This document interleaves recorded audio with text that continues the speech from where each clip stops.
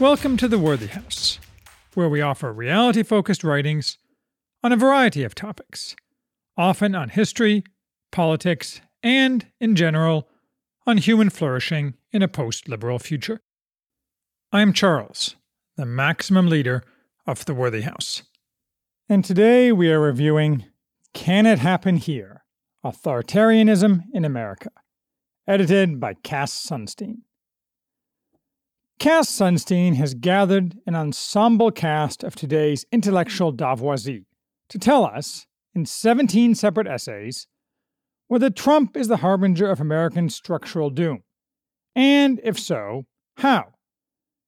It is illuminating to read this book immediately after having read Glenn Reynolds' The Judiciary's Class War, with its distinction between the ruling front row kids and the ruled back row kids. This is because ultimately nearly all the authors presented here believe that it can't, or is extremely unlikely to, happen here, because they expect the front row kids to be able to stop it. That is, in different ways but with the same result, the authors expect that people just like them will continue to rule. Trump and the peasants be damned. That's not to say they're not worried. Some of them are very worried. In particular, more than half of them explicitly recoil in horror at what's happened in Hungary and Poland, where people just like them have had their power democratically eroded. Of course, if people like the authors lose power, it's not really democratic, since history only goes one way, in their favor, so it must be authoritarian. Thus, for the most part, this is what is meant here by it. Not a dictatorship, but any turn away from the power of the left. Even when the authors do talk about dictatorship, it is a throwaway. What they really are focused on is simply erosion of left hegemony, generally using Trump as a straw man and foil. I will talk more of Hungary and Poland at the end of this review, but this basic definitional problem is only one example of how Can It Happen Here? Is hampered by a lack of agreement on terms. Each author gets to pick his or her own definitions, which lends a somewhat scattered, ends-directed feel to the book. Still, it's worth treating each author fairly, in turn, so off we go. Most of these authors are law professors, and no exception is the first up, Eric Posner, son of now doddering former federal judge Richard Posner. Now, Posner may seem like an odd choice for this book, since his public profile has been highest in the recent past for his 2011 book, written with Adrian Vermeule, The Executive Unbound, in which he argued that under the American system, as it exists today, an extremely strong executive is both inevitable and mostly very desirable. But that was in Obama's day, and now Posner has changed his tune. Still, Posner answers the title question in the negative. Like most of the authors in this book, he takes the concrete, anti-Trump tack, rather than an abstract tack about possible American authoritarianism in general. Posner lists actions that Trump, specifically, would need to take to become a dictator. Attack the press in various ways, attack Congress, attack the bureaucracy, attack the courts, attack state and local governments, attack the party system, attack civil society. He throws out a few historical examples of each type of attack and concludes Trump can't effectively execute any such attacks because resistance from the front row kids. Next is Jack Balkin. His contribution starts off sounding like it will be interesting, an analysis of constitutional rot, but it immediately careens off the rails. Balkin identifies causes of constitutional rot, decay in the features of our system that maintain it as a healthy republic, as political polarization, loss of trust in government, increasing economic inequality, and policy disasters, e.g., the Iraq War and the 2008 financial crisis. Whatever the validity of this framework, and Balkin makes no effort to justify it or evaluate alternative criteria, Balkin's application of it is ruined by his only focus being unhinged ranting about Republican evil, which we are told is all-encompassing, and the main manifestation of which is the supposed fact that the Republican Party merely exists to implement the unspecified demands of its donor class. On every page, they are excoriated. On one single page, Balkin refers 6 times to these ghastly donors, usually with a modifier such as wealthy donors or powerful donors, and then adds metonyms such as masters.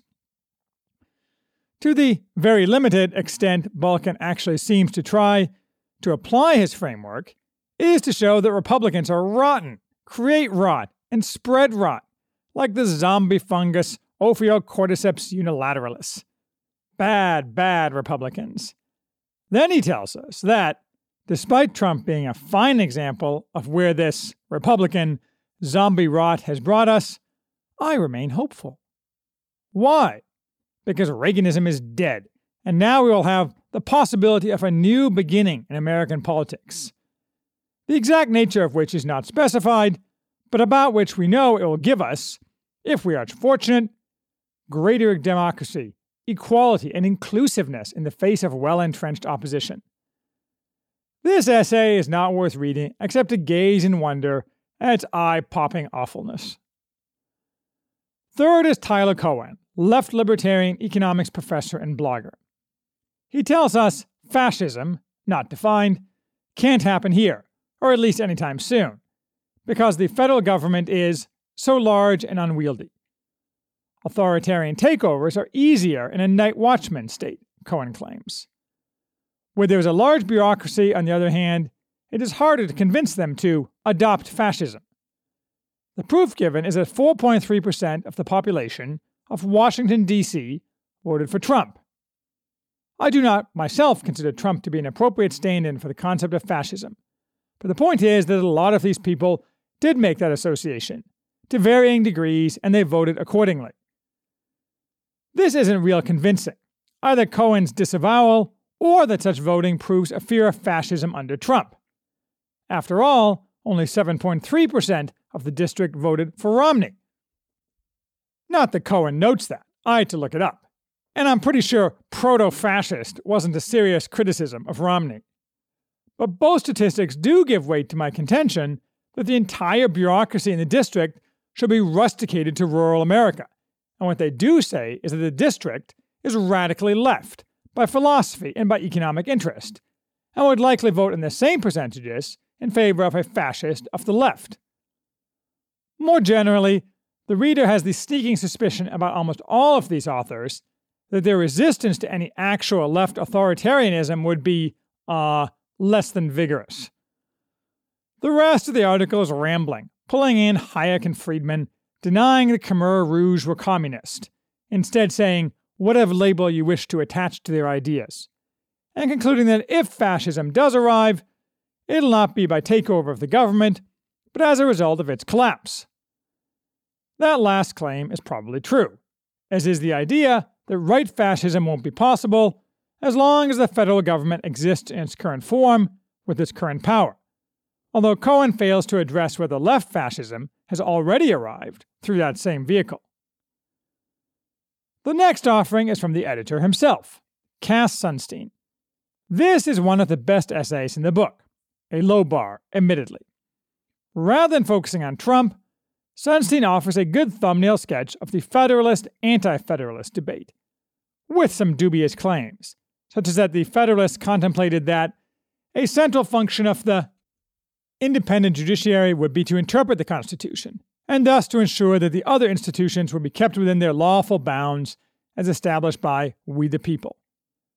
And while certainly the American system has changed from what Publius anticipated, in its broad outlines it has worked well and continues to work well, including to prevent the rise of authoritarianism. The word Trump barely appears, and the reader leaves better informed than he arrived. Fifth, though, is an unreadable steaming pile by the execrable Samantha Power, where, hopping off her broom to lecture us, she screeches about foreign interference with American democracy. She's not a law professor. She's a journalist by trade and a hack by practice, and it shows. Russia is bad. Fox News won the election for Trump by repeating falsehoods about Hillary Clinton, not by repeating truth disgorged from the DNC, which would be called whistleblowing if it had harmed a Republican.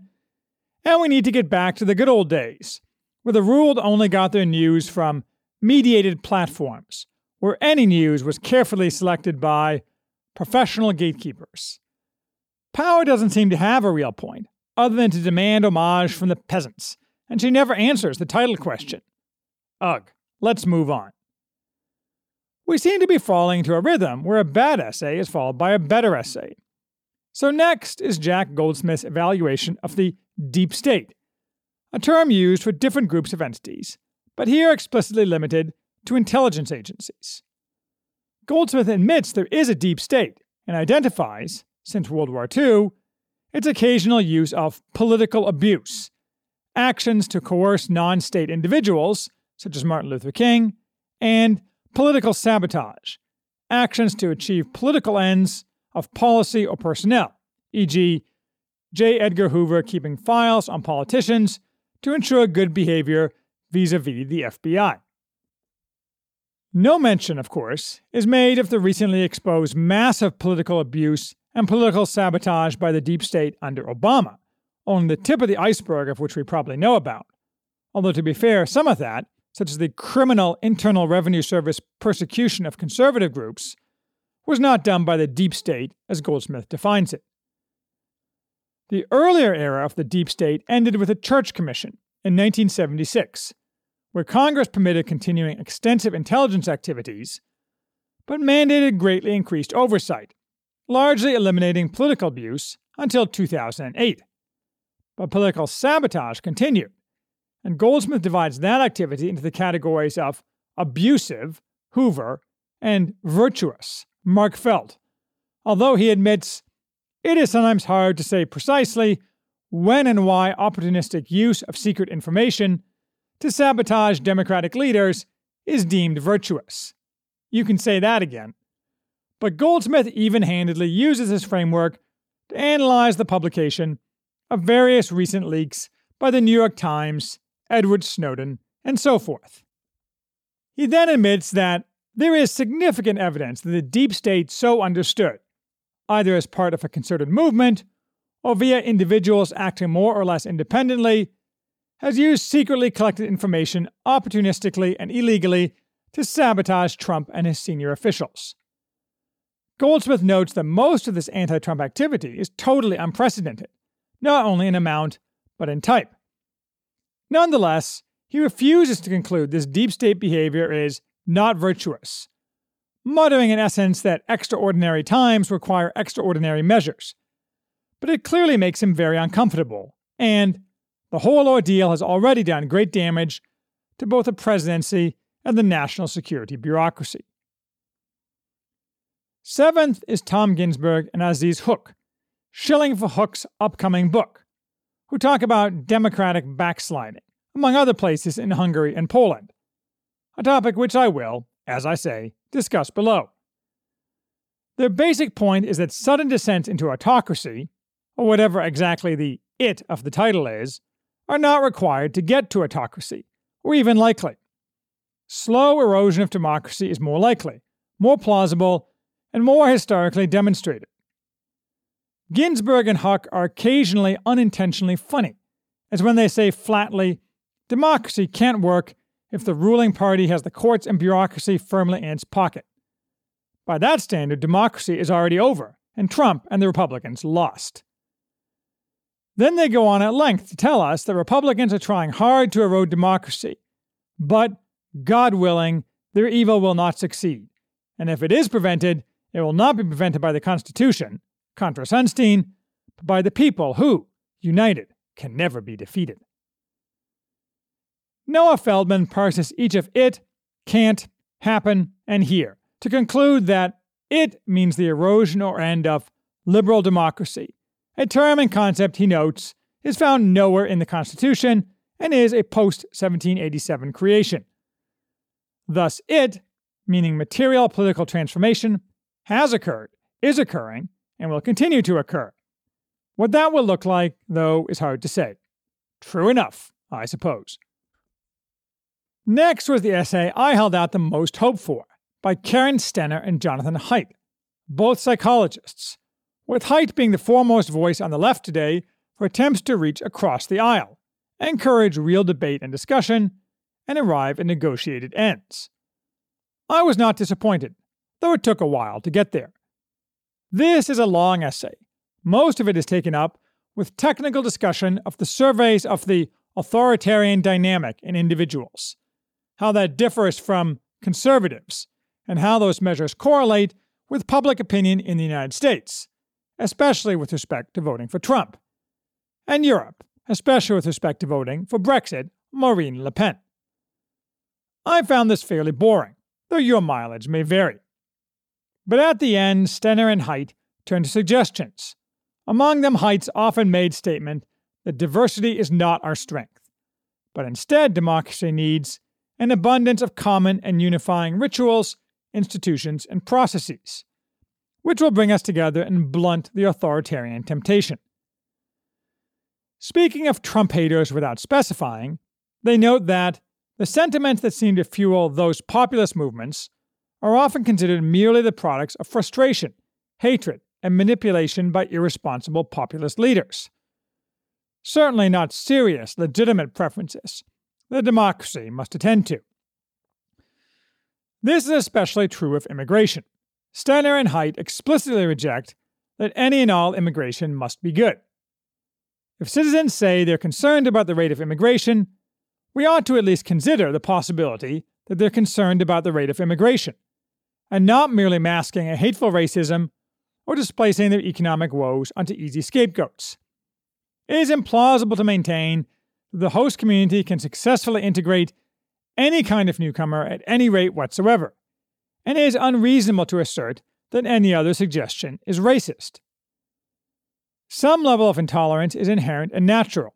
To pretend otherwise is silly and is likely to itself destroy liberal democracy. Thus, this essay, which began dry, ends with a frankly radical approach relative to others in the book, many of which also name-check Francis Fukuyama, but none other of which suggests that not only was he wrong about the end of history being liberal democracy, but that further movement toward that end may be exactly the wrong thing to push. Bruce Ackerman then offers a brief essay, recycling, by his own admission, his proposal that institutional frameworks for presidential action in emergencies be put in place now, before an emergency allows an ill-intentioned president to distort the existing constitutional system. Maybe, though my guess is that if a president uses an emergency as an excuse to seize broader power, such structures won't matter much. Next up, Timur Kuran offers a long article, trying loosely to use Hayek's framework of the road to serfdom to explain how cascading intolerance can lead to that serfdom, defined as authoritarianism not arrived at by collectivism, but by suppression of communication and pandering to grievances. Kuran lays out an even-handed framework of how communities of intolerance have arisen on the left, through many adopting identity politics enforced and advanced by political correctness, and on the right, through many, allegedly, adopting nativist politics, enforced and advanced in a way not really specified. These groupings are fair enough, though Kuran ignores that the former is massively powerful and dominates American culture, while the latter, especially in its more extreme manifestations, has no power or real influence at all, and in its mainline manifestations, such as Fox News, has limited power and is much closer to the majority of American thought than are left identitarians. Also, Trump may flaunt the law, but I think Kuran means flout.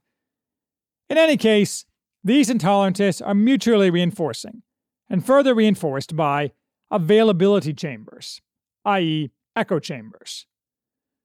Despite occasional howlers, such as the suggestion that we can reduce intolerance by all getting our news from CNN, to get exposed to diverse perspectives firsthand, this is a pretty good analysis. Kuran concludes that Tocquevillian associations are destroyed by this process, although he seems to think they have not already been destroyed, an odd claim in light of Robert Putnam's work, and that our only hope is a restoration of the mushy middle, as against this increasing chasm between us.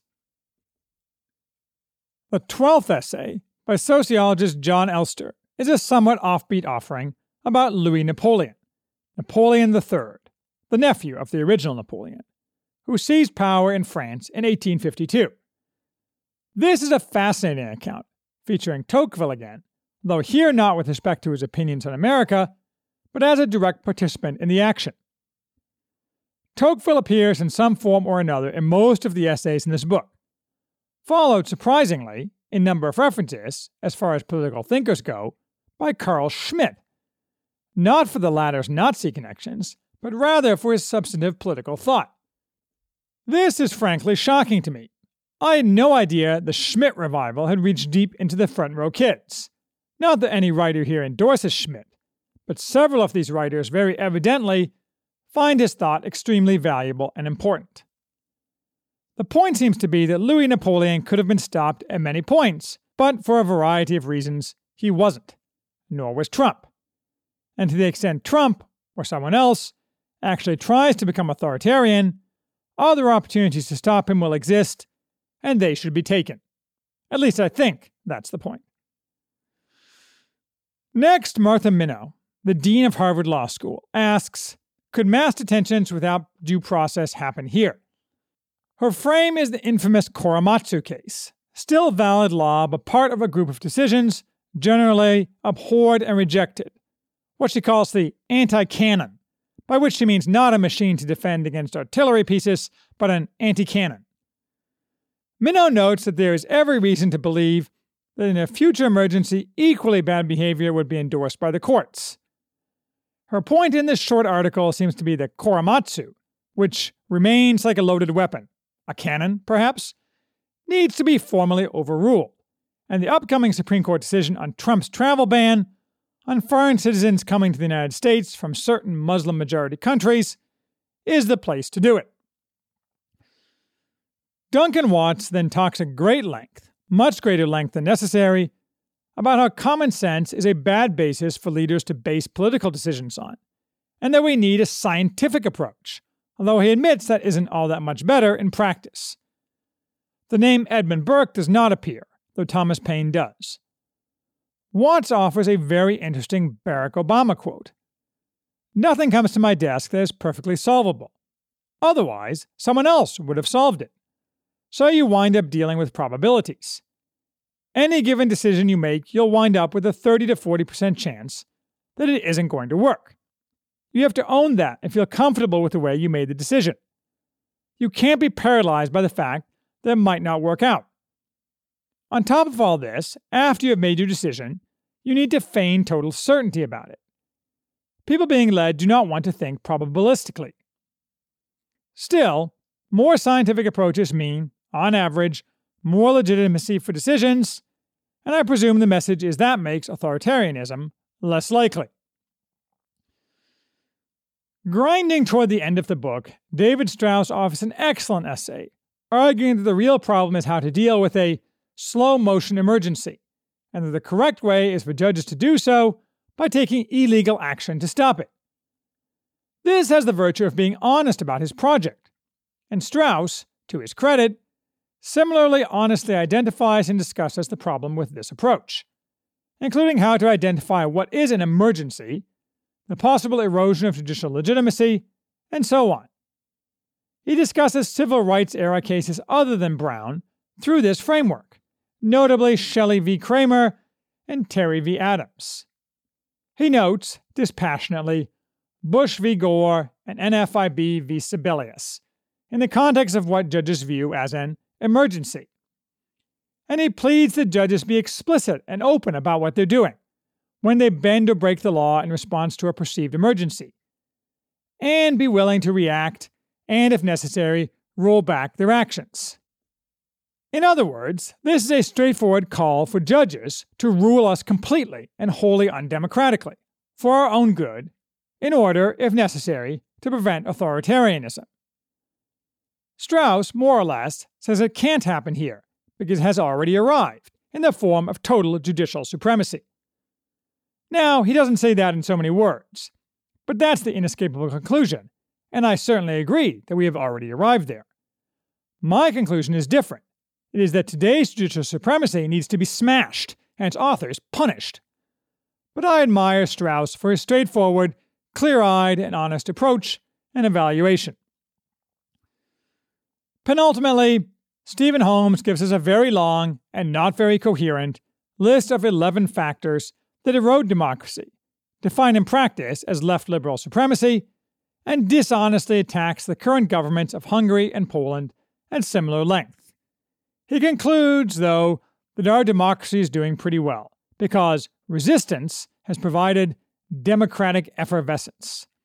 Of course, that effervescence's goal must only be removing right-wing populism from power and defending democracy against its drunkenly reckless enemies.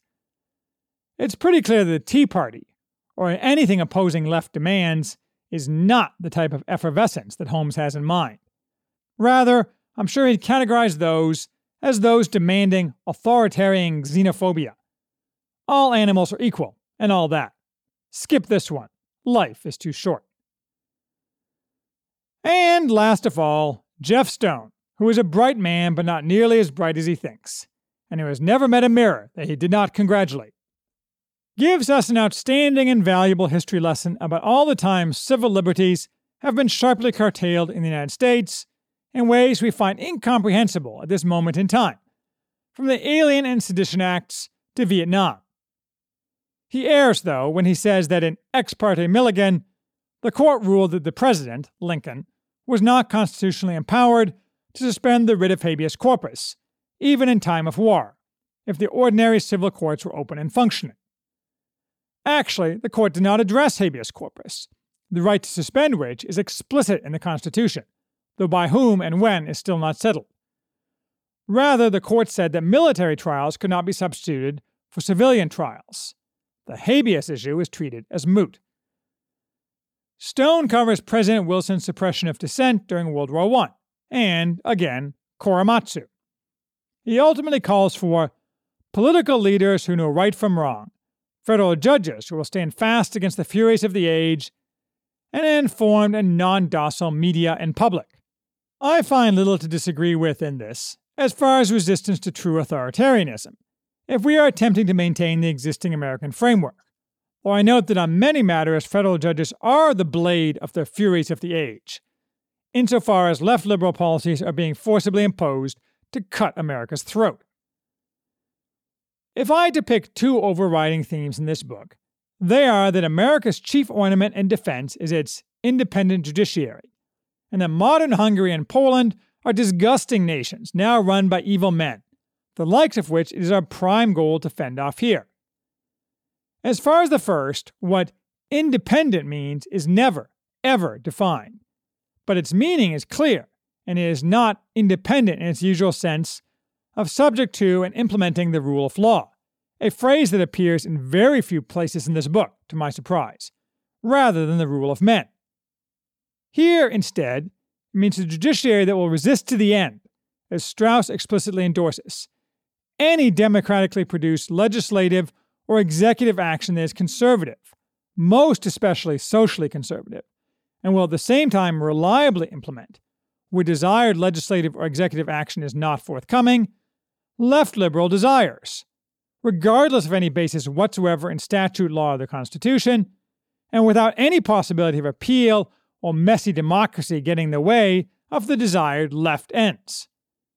A judiciary, for example, that refused to find a right to same-sex marriage in the Constitution, or allowed to Baker First Amendment rights, or worse yet, found that the right to not be deprived of life without due process of law included human life in the womb, would, I can assure you, not be awarded the title of an independent judiciary.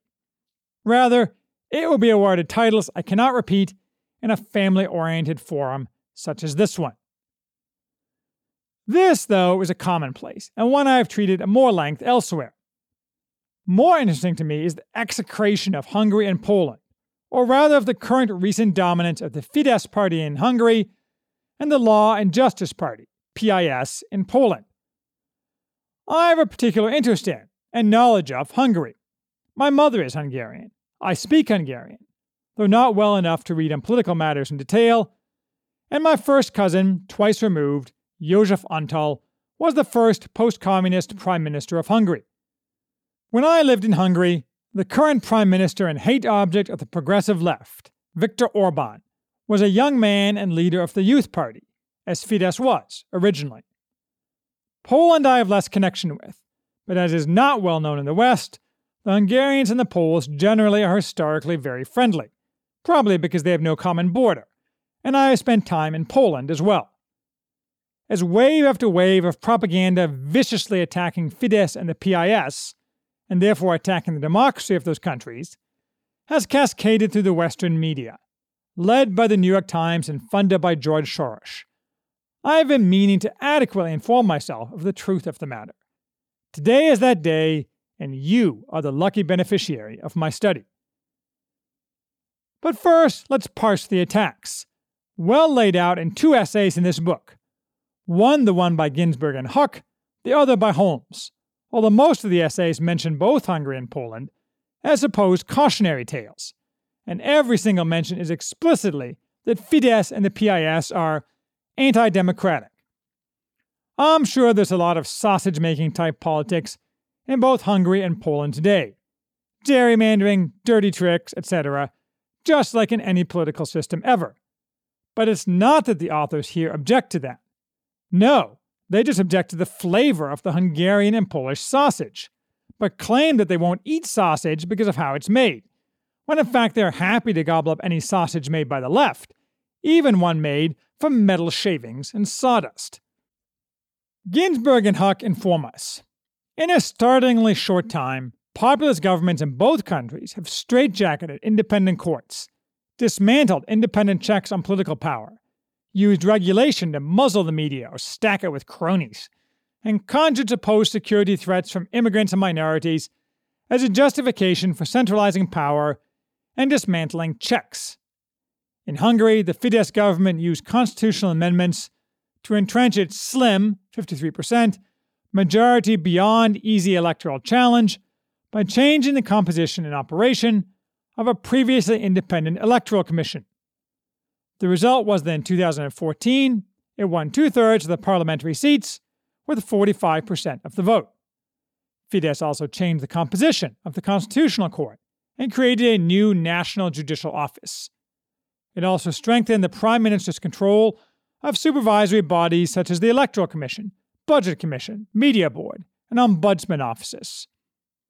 PIS, elected in October 2015, began its tenure by selecting 5 new judges for the Constitutional Court, while refusing to swear in 3 other judges who had been properly appointed by the previous government. 2 months later, the PIS-controlled Parliament enacted an amendment to the Constitutional Tribunal Act, requiring a 2/3 majority on the court in order for its decisions to be binding. In the same month, the Parliament also enacted a new media law dismissing the boards of all public service broadcasters and vesting the Treasury Minister with authority to replace them with pro-PIS leadership. Holmes tells us that Trump is hell-bent on emulating Hungary's and Poland's attacks on democracy's core norms and institutions. He calls this xenophobic authoritarianism. Yes, but what does this mean specifically? Slogging on, we learned that the Fidesz party and the PIS both came to power through elections. Once in power, their leaders proceeded to dismantle virtually all checks on their power, neutering the courts, for instance, and undermining freedom of the press. Viktor Orbán and Jaroslav Kaczynski excite their bases by railing against the technocratic EU, insalubrious migrants, thieving Roma, foreign-funded NGOs, the sex-obsessed internet colonized by American corporations, the nose-in-the-air elite, the self-perpetuating establishment, meritocracy for a few, open demography globalization, a high-stakes gambler's capitalism that revealed its callous disregard for ordinary people in 2008, atheist consumerism, gays whose refusal to breed contributes to an embarrassing decline of national natality, and a multiculturalism that robs citizens of their national identity. None of this is very specific, as to actual acts relating to supposed authoritarianism, and virtually all checks on their power and neutering the courts sounds like, and is, an extreme exaggeration, even if you agree with Holmes that there is a problem. What substance Holmes offers thus duplicates Ginsburg and Huck. But as for the rest, this is presumably not the effect Holmes desires to create in his readers. But when I read that list, I want to stand up, cheer loudly, and wish Orban and Kaczynski every success in every element of their program. How Hungary and Poland got to what everyone agrees is a third way, opposed to the brutal liberal democracy of the EU, is another story I won't try to cover here. Holmes ascribes it to reactions against neocolonialism, by which he means attempts to force neoliberalism on these communities, channeling the philo-communism of Philippe Thayer. I think more likely it is a return to the original mainsprings of anti-communist activity in these countries, as Ryszard Legutko has so adeptly laid out. But as I say, that's another question, and another story. Let's take the truth of each of these claims in turn, a task made harder by that no references are provided by any of the authors. But first, in general, let's note that what we see here is the typical use of the never-defined term independent for its special meaning, advancing the goals and power of the left. And missing here is any argument, any at all, from either set of authors, why any of these claimed actions are anti-democratic. When you realize that, like independent, the term democratic is not to be used in its ordinary sense of popular consent and determination, but as a code word signifying left supremacy, its real use becomes clear. Finally, missing here is any claim that any of these actions violated the actual structures of Hungarian or Polish law, which would seem to be an important element of any attack on these actions. If the actual relationship of these actions to the rule of law was the question, which it is not. Instead, we get bloviating, like the claim of the International Election Observer Mission of the Organization for Security and Cooperation in Europe. Say that 5 times fast. Whew. About undeniably completely legal changes to election law, that they were somehow deficient because they did not have enough inclusive dialogue with opposition parties. Somehow, you just know that it's never enough inclusive dialogue unless the left gets its way. And when that's the locus of complaint, you know the observer mission, which I'm certain is a hard left EU body, is a stupid farce. So, as far as have straitjacketed independent courts, or changing the composition of various courts, it is a bit precious of American front row kids whose entire program for decades has been implemented and is maintained by unelected federal judges in the teeth of democratic opposition to complain that judges are acting to implement a political program in Hungary and Poland. But leaving that aside, what is happening in Hungary and Poland is not, in fact, just a mirror image application of the principles that have enshrined left principles as the dominant ones in American life. Rather, it is important to remember, as Anna Funder documents in great detail in Stasi-land, that former communists, high and low, were never purged or punished in any East Bloc country, and, for the most part, kept much or all of their power. Thus, many judges today in Eastern European countries were active and committed communists, never punished in any way for their crimes or complicity. PIS was elected in part because of its promise to reform the Polish judicial system, including addressing both communist and traditional-style corruption. The PIS's chosen mechanism for this was to allow the legislature and professional bodies input into judicial appointments, which had up until that time been solely in the hands of the judges themselves, in a classic example of the cat guarding the henhouse. Along similar lines, the PIS wanted to appoint some PIS appointees to the Constitutional Court. Until then, the left party formerly in power, the Civic Platform, had created a court composed almost wholly of their own appointees. Only one of these things is seen by the left as anti-democratic, and we can see why, doubly. Because the left party is not in power, and the judges who are used to further the left's agenda are going away. Nor is it true that the 3 judges the Civic Platform wanted to retain had been legally appointed. Whether they had was the question in dispute. As far as have dismantled independent checks on political power, this is meaningless, because it means nothing without examples. The none are given suggests this is mere puffery. What it probably means is that left power, that is, independent checks, have been eroded, which is anti-democratic. To parse the statement is to refute it. As far as have used regulation to muzzle the media or stack it with cronies, this is somewhat opaque. To clarify, first, we should remember that in Europe, even more than in America, there is a one-party media where what is allowed to be considered news is almost wholly dictated by the ruling class, which is left in all relevant parts. The worst example of this is Sweden, and its total suppression of the reality of the Muslim invasion and resulting massive crime wave. Though to its credit, the New York Times recently reversed its earlier attacks on Trump for his exposing the Swedish conspiracy of silence and admitted the problem. But it's generally true across the continent. True, Orban has turned the government-owned media into a cheering section. But there's plenty of private media, and a much more vibrant set of views available in Hungary, ranged across the political spectrum, than the vast majority of European countries. Second, in Hungary, it is true that a news organization can be fined for publishing imbalanced news coverage, or material deemed insulting to a group, but none has been so fined.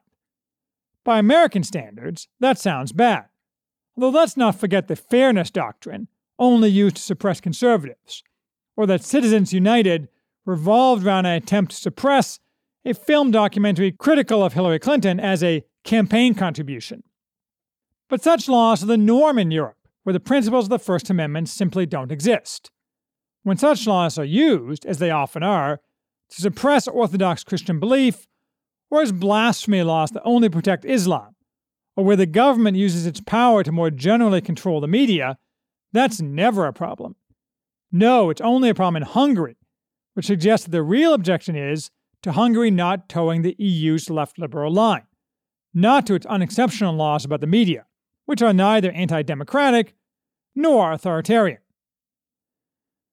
As far as have conjured supposed security threats from immigrants and minorities as a justification for centralizing power and dismantling checks, part of this is incoherent. What checks? But any honest observer will admit that Muslims, which is what we all know we're talking about here, have repeatedly proven to be not just a security threat, but rabid killers. From Bataclan to Brussels, Muslim fanatics have left a trail of bodies. The number of Muslim killings in Hungary and Poland ever? 0. You can argue causation, I suppose, and note that most Muslim economic migrants to Europe, that is, essentially all migrants to Europe, are not Muslim fanatics and much prefer to transit Hungary to, and avoid Poland in favor of, juicier welfare states further west. But to suggest that Muslims aren't a threat is stupid, and security is a traditional valid rationale for centralizing power. One which we should be suspicious of, but as always with this book, it's only suspicion of conservative views that's permitted or suggested. The real reason for all this outraged pillorying of Hungary and Poland is that these authors are afraid, not of authoritarianism, but of the possibility that history is taking a wrong turn and leaving them behind, tangled in the briars. They fear Trump's rise for much the same reason, not because of any actual fear of an authoritarian future. Any possibility they are not on the right side of history is an existential crisis for anyone who has built his life, or his political views, which two things liberals often conflate, around the idea of inevitability. Thus, backsliding from liberal democracy is heresy, and heresy is the greatest threat of all. As Hilaire Belloc defined it, it is the dislocation of some complete and self-supporting scheme, or the introduction of a novel denial of some essential part therein. That is the very definition of what Hungary and Poland have done, and it cannot be forgiven. As shown by the presumably uncoordinated attacks launched by nearly every single author in this collection on those countries, it weighs heavily on their minds.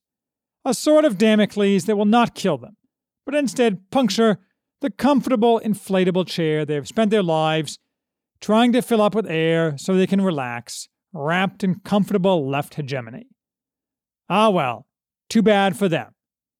Of course, whether this course of virtue will continue in Hungary and Poland is unclear. Voter turnout is low, children are few, and Hungary has a general election April 8th of this year, which shows some signs of eroding Fidesz support.